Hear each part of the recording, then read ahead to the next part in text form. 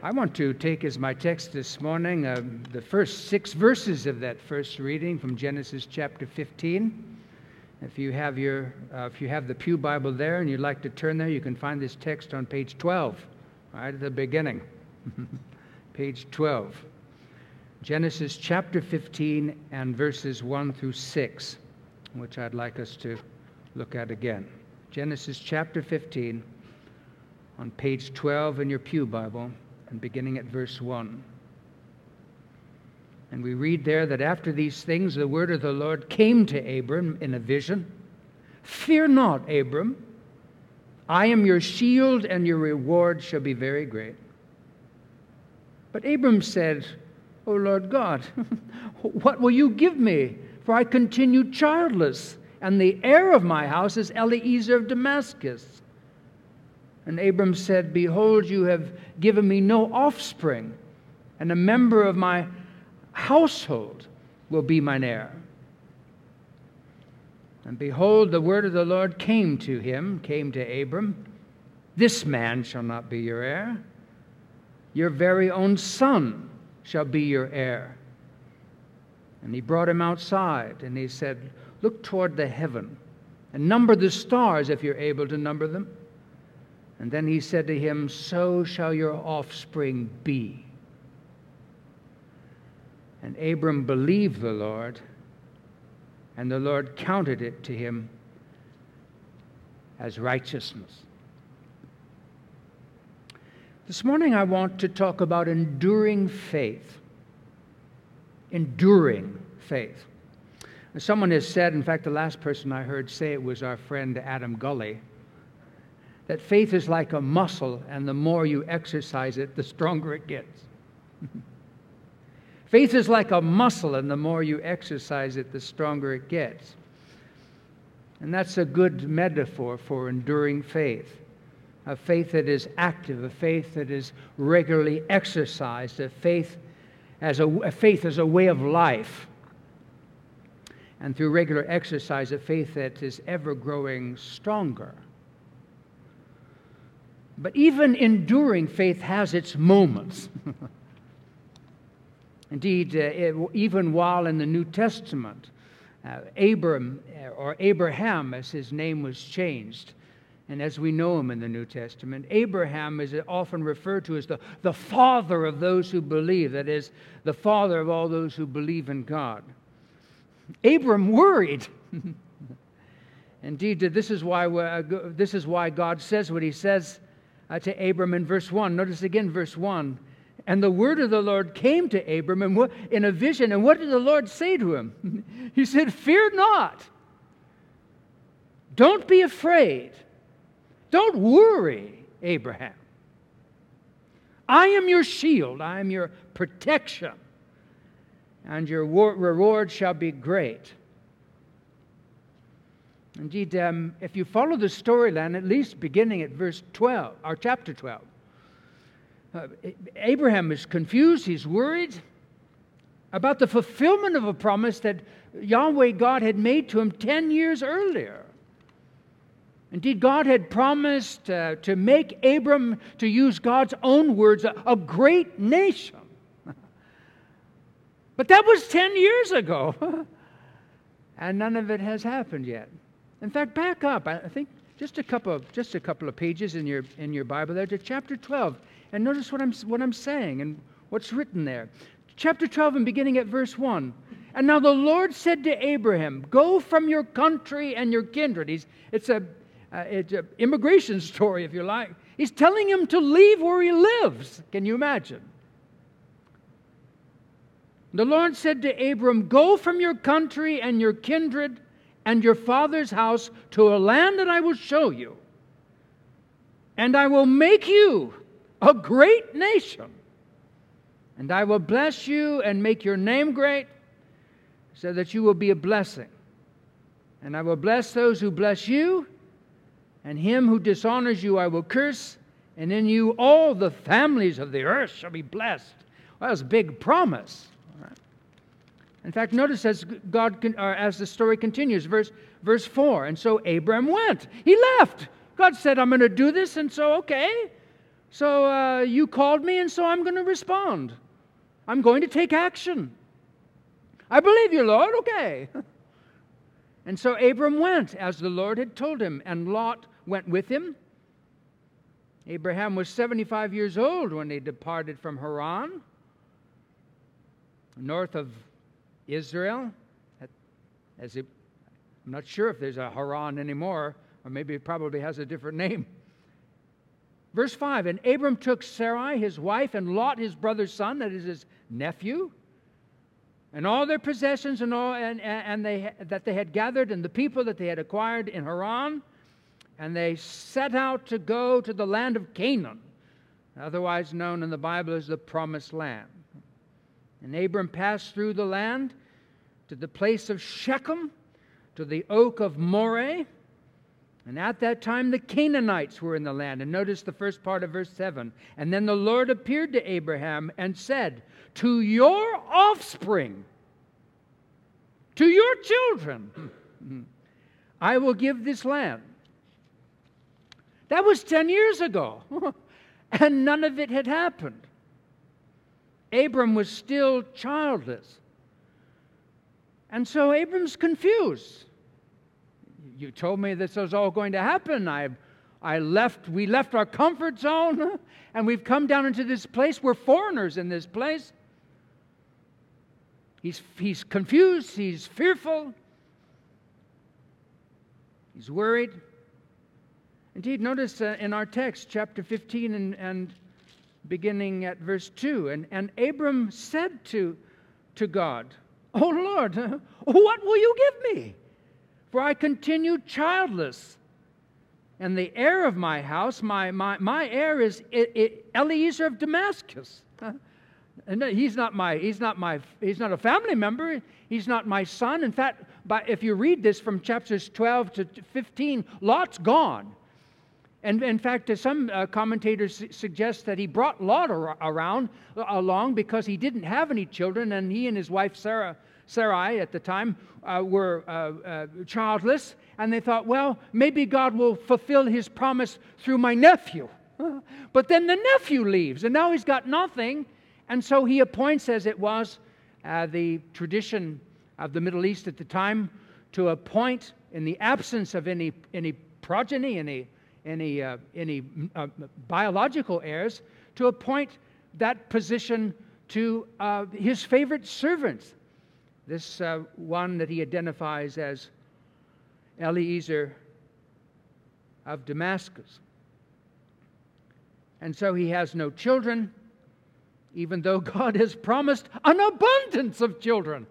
Maybe we can start small, God, like maybe one. He's got nothing.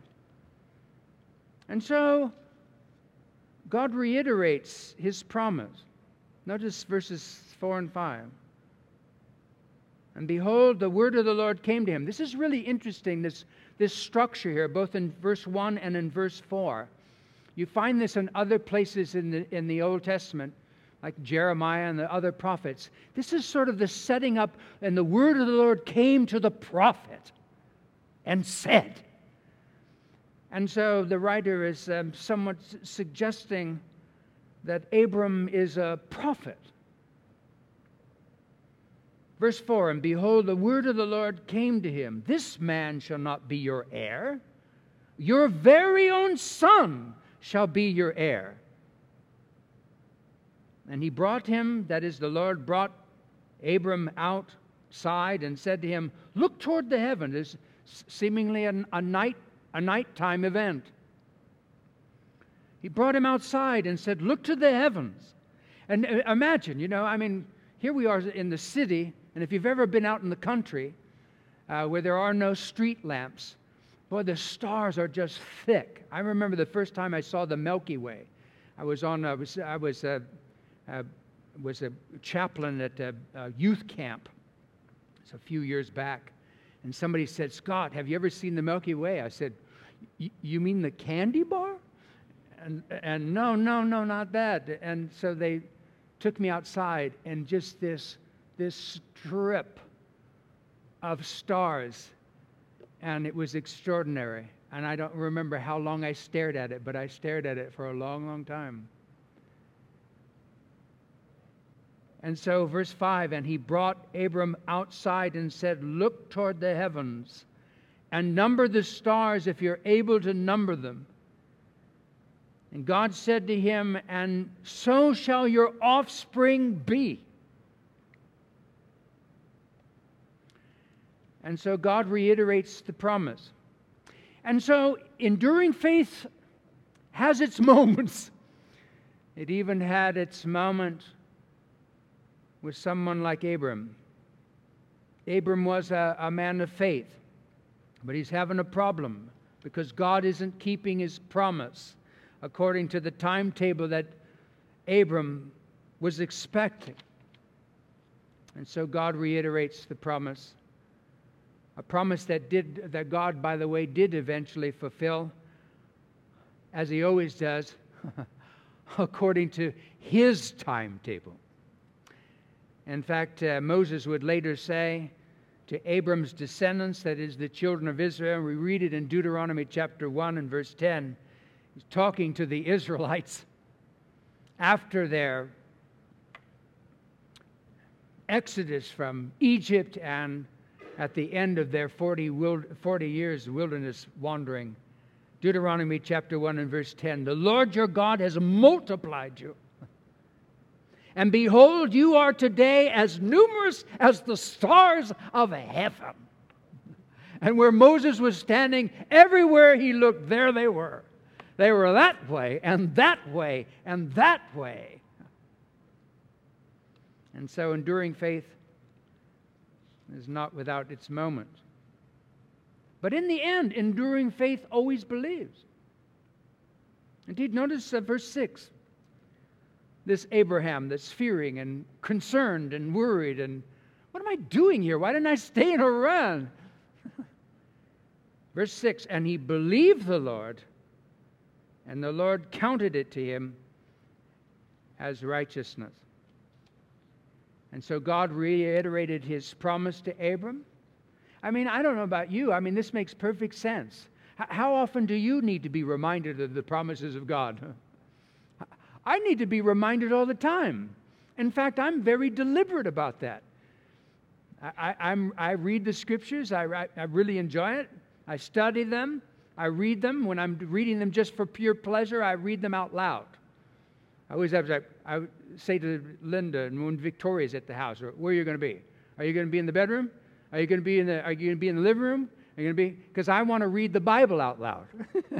So I figure I don't want to bother anybody, right? And I just read it and let it speak to me. You know why? Because I need to be reminded of what God says.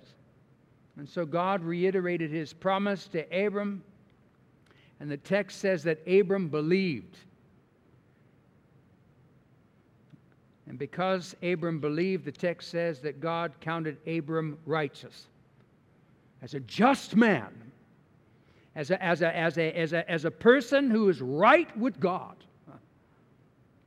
That's what justification is, a kind of a complicated theological word maybe, but that's what it means.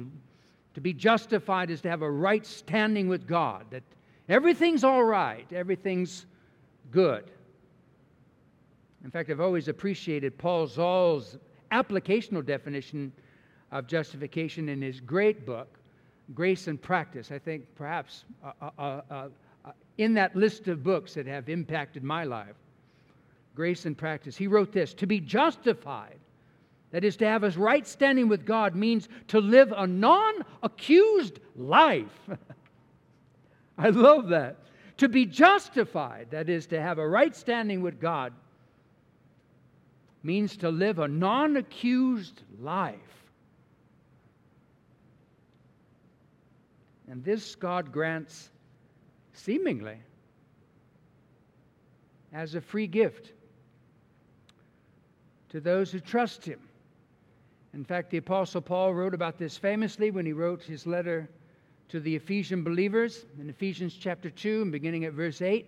He said, for by grace, by charis, that itself means gift.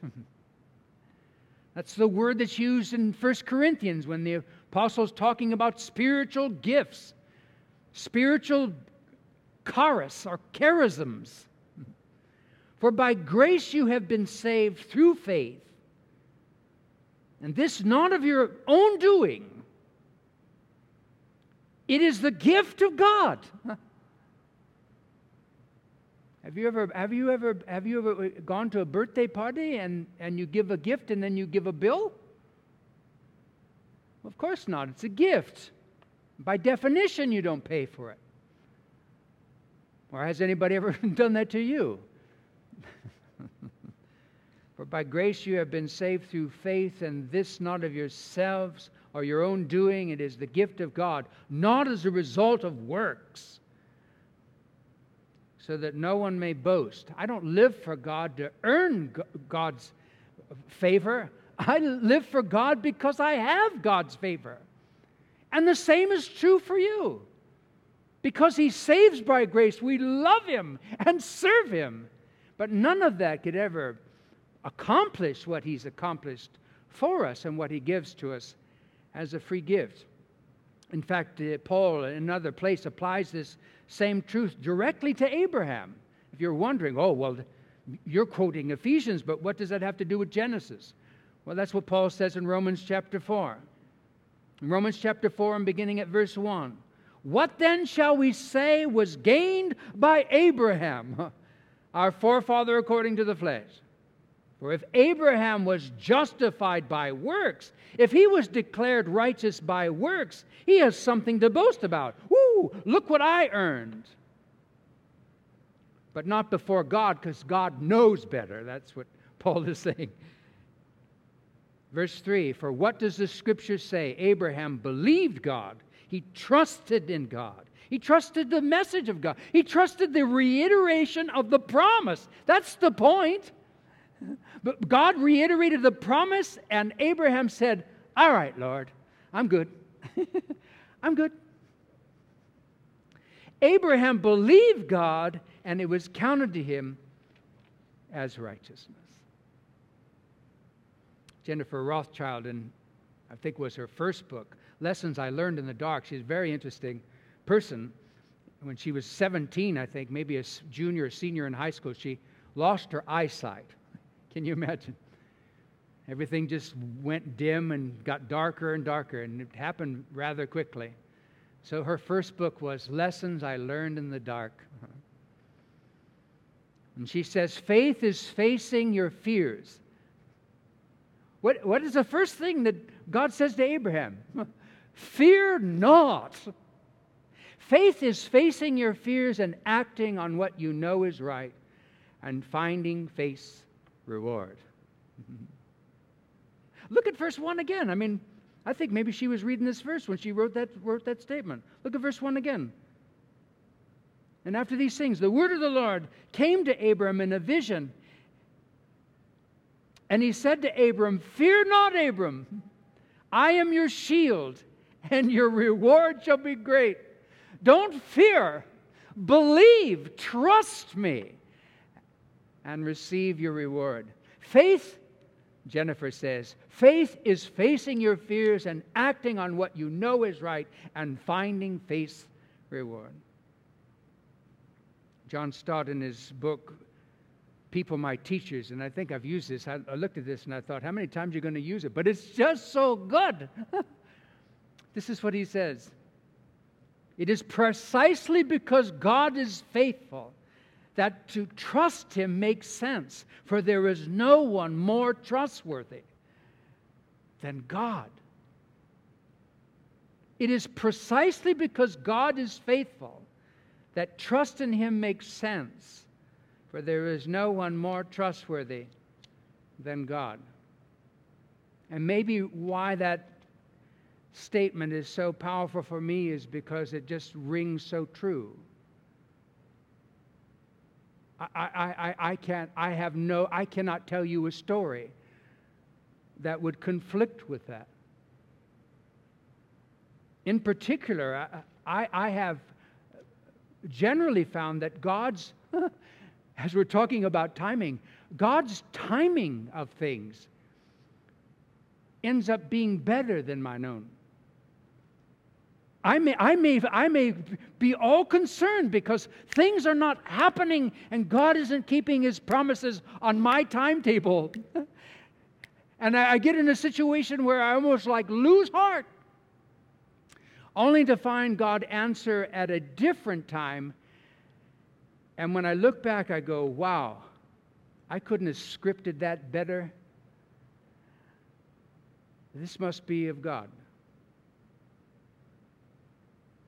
And so how about you?